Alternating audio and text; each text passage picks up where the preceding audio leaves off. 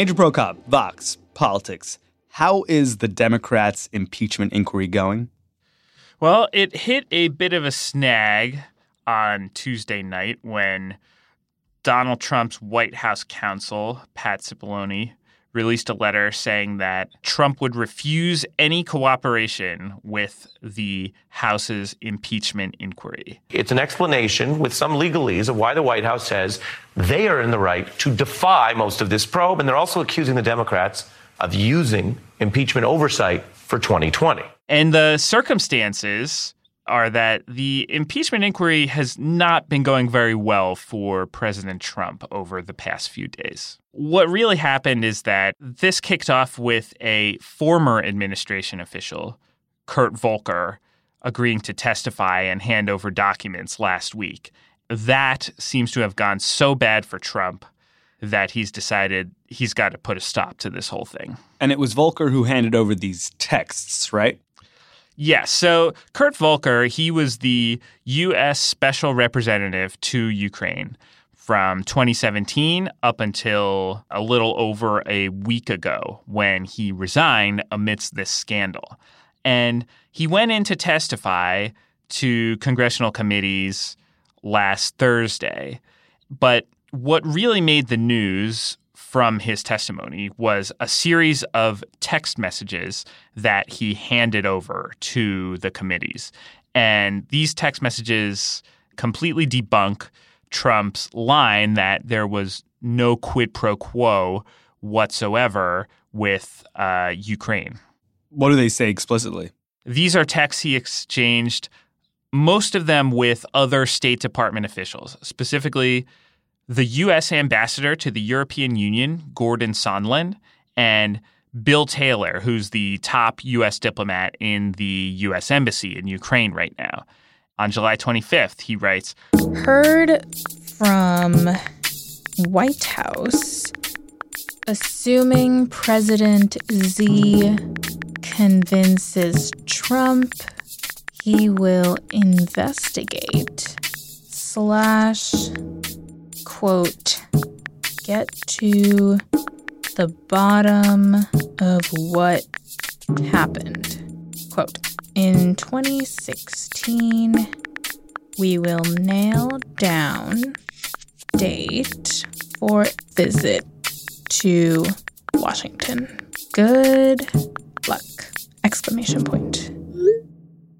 The Trump officials are trying to get Ukraine to agree to make a statement confirming two investigations, one into Burisma, the natural gas company that Hunter Biden sat on the board of, and one into whatever happened with Ukraine in 2016. And the Trump officials keep pushing for this. They want a public statement where Zelensky confirms that these investigations will go forward. And the Ukrainians are a little wary about this. They don't want to commit to these two specific investigations. And then in late August, the issue of hundreds of millions of dollars in military aid for Ukraine being held up by Trump comes into the picture. Bill Taylor, the skeptic of the bunch, writes a text that says, "Are we now saying that security assistance and White House meeting are conditioned on investigations?" And Sondland answers, "Call me." So when you want to avoid creating a clear paper trail by text or email, you move the conversation to the phone. And this appears to be what Sondland did there. And then about a week later, on September 9th, he does it again.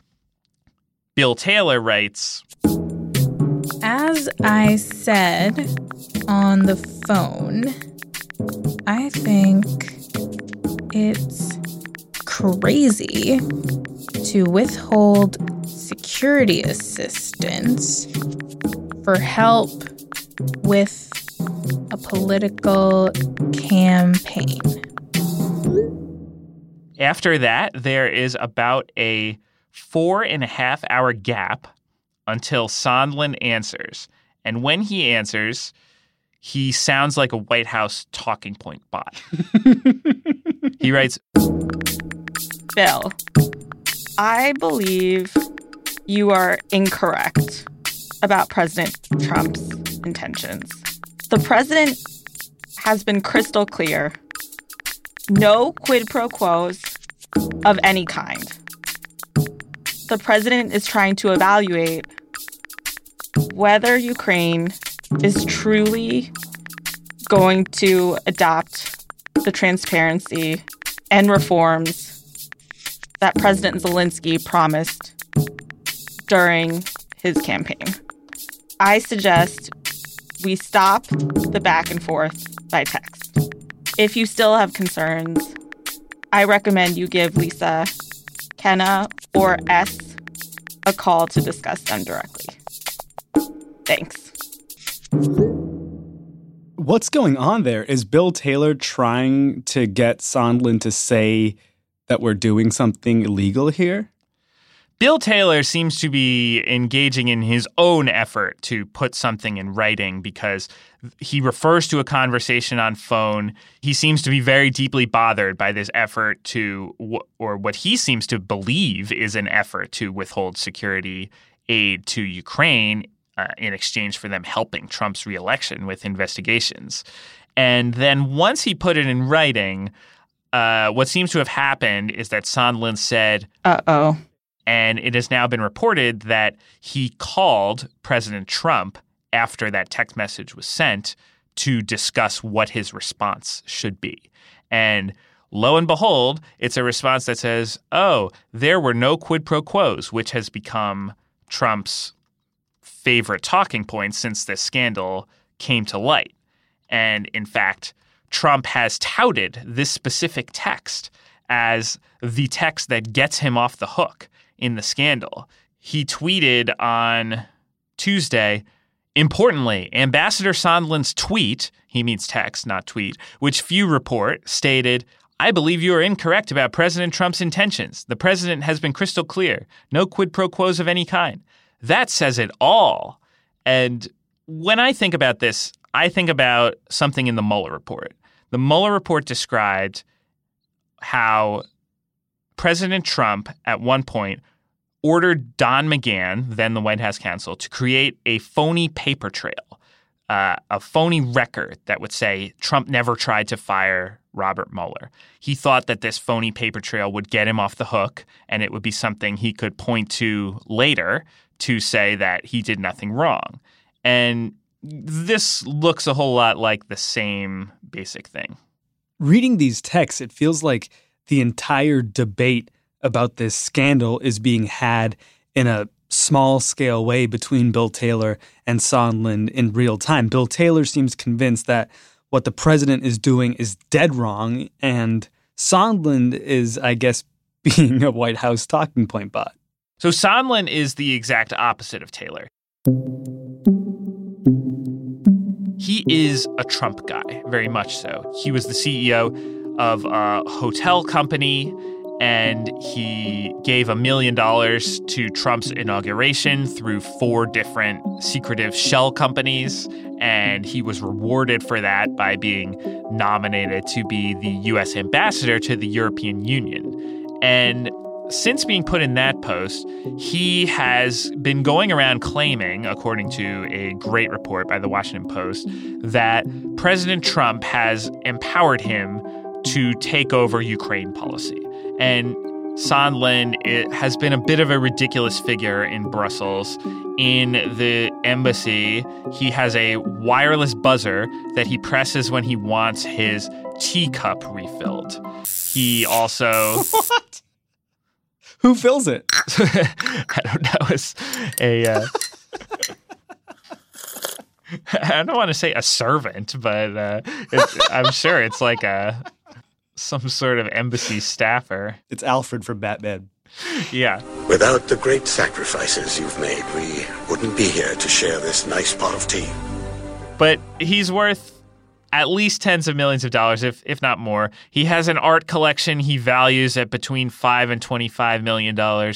He is a very rich guy who has been deputized by Trump, he claims, to take on a very large role in Ukraine policy.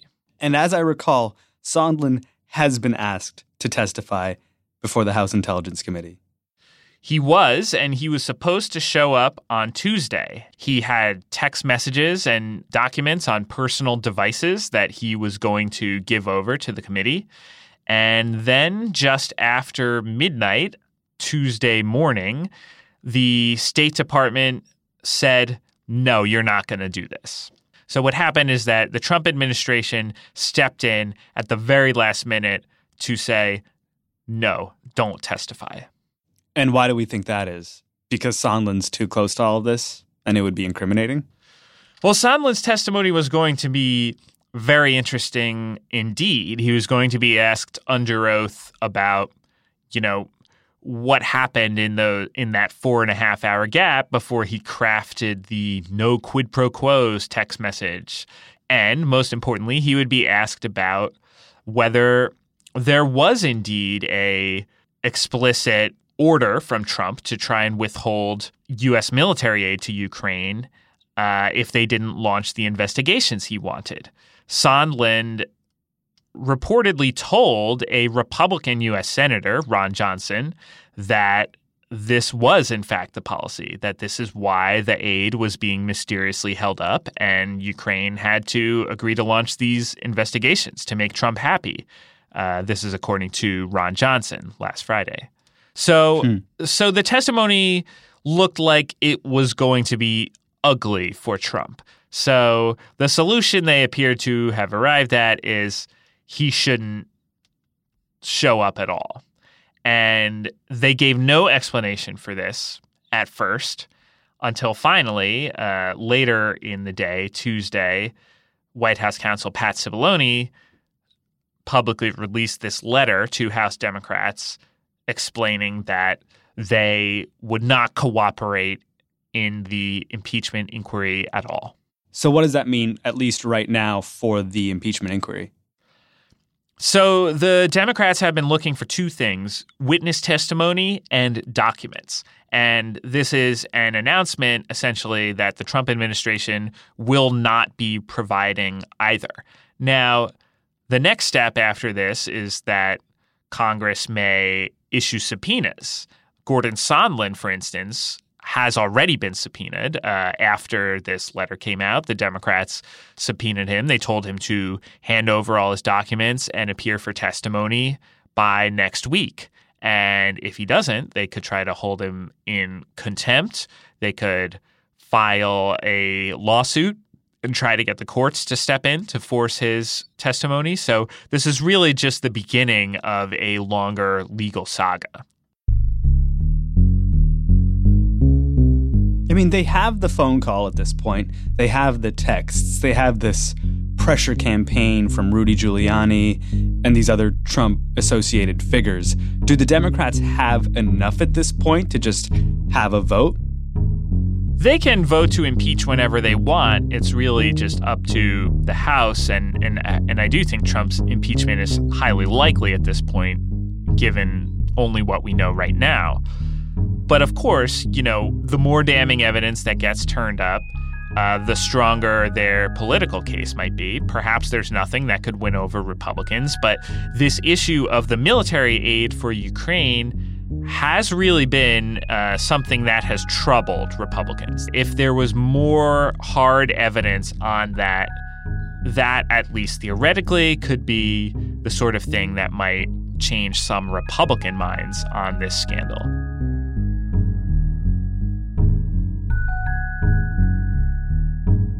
Our boy Ezra Klein weighs in on the Republican strategy, or lack thereof, after a brief but adorable message. It's good. Harvey, what? Can you help me with something? One word, one syllable. No. What? I need you to do the Twitter shout out for the show.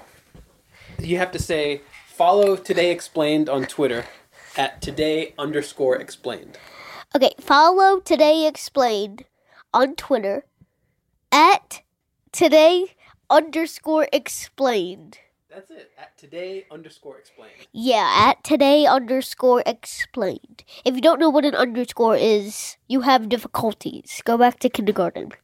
Thank you, Harvey. Ezra Klein of The Ezra Klein Show.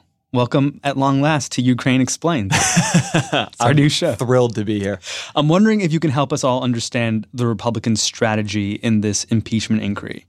You think there's a Republican strategy in the impeachment inquiry? There seems to be something going on. There's a great Washington Post piece that came out over the weekend, and they said that they'd interviewed dozens of Republicans, legislators and aides and staffers and influencers, and Republicans were trying to survive and not make any sudden moves. The big exception here is Mitt Romney. Romney had tweeted, "The president's brazen and unprecedented appeal to China and to Ukraine to investigate Joe Biden is wrong and appalling." He's really come out in this case and at least said these are very serious issues. They deserve to be looked at. People should take them seriously. That's not going all the way of calling for impeachment. Now, if he's going to be the lone voice of conscience, it's not going to be that influential. Right. But the idea that what Romney does see himself as doing is creating space for those who might want to come after him, like a Susan Collins or Cory Gardner. In a world where public opinion continues turning on Donald Trump, what Romney has done in being the first could be truly important. How have the Republicans reacted to Romney? Is he catching heat for doing this? Well, Donald Trump has called for Mitt Romney to be impeached, and you can't impeach a senator. So that's one way Republicans reacted to Romney. There is not been, I would say, a concerted reaction to Romney. Romney is saying what a lot of them believe privately but are too afraid to say publicly. Some of them, of course, do see Romney as a showboat, somebody who is more concerned with his own public reputation than Donald Trump and the great things he's doing for the country. But in general, I'd say that Donald Trump has turned a lot of personal artillery on Romney, his tweets and other statements. Pompous Senator Mitt Romney, labeling him a fool and worse. And he's done so probably for two reasons. One is out of personal anger. He gets very upset when he gets criticized, particularly by other Republicans. But another is that it is a warning to those who may come after. Mitt Romney is the senator from Utah. He is safe. He will be in that seat until he doesn't want to be in it anymore. But there are a lot of other Republican senators who would not like a primary challenge, a lot of other Republican members of Congress who have to raise money for their coming reelections. And so what Donald Trump is doing is saying that if you turn on me, I will turn on you. And you may or may not take me down, but most Republican members of Congress believe Donald Trump can take them down. And so very few want to take their chances. Don't they realize that if enough of them banded together, they would have the power to even convict the president? Yes, but the other note I want to make on this is that what Republican leadership does here is very, very important.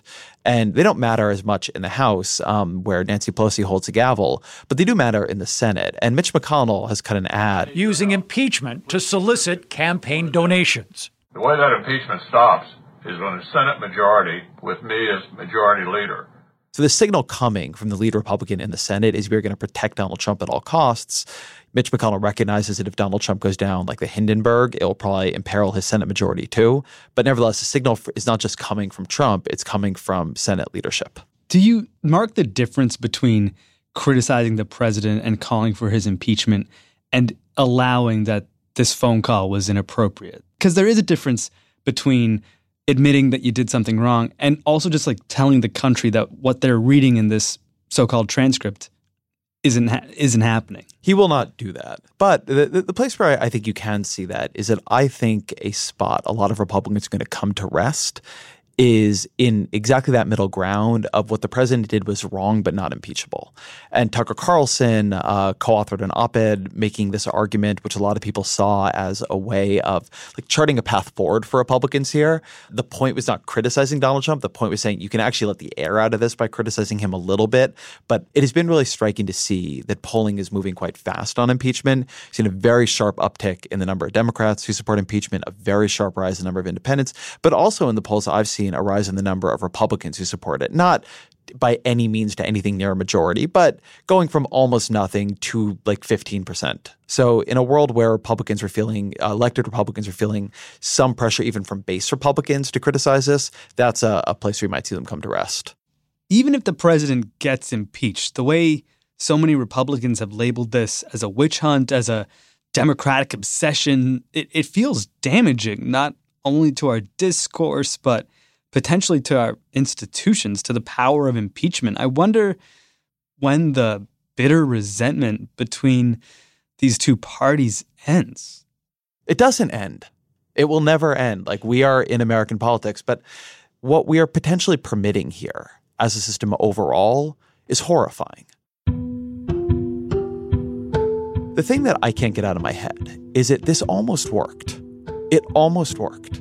It is not hard to imagine that we could have woken up one day to the headlines on the New York Times that Ukraine is opening an investigation into Hunter Biden's activities with the gas giant.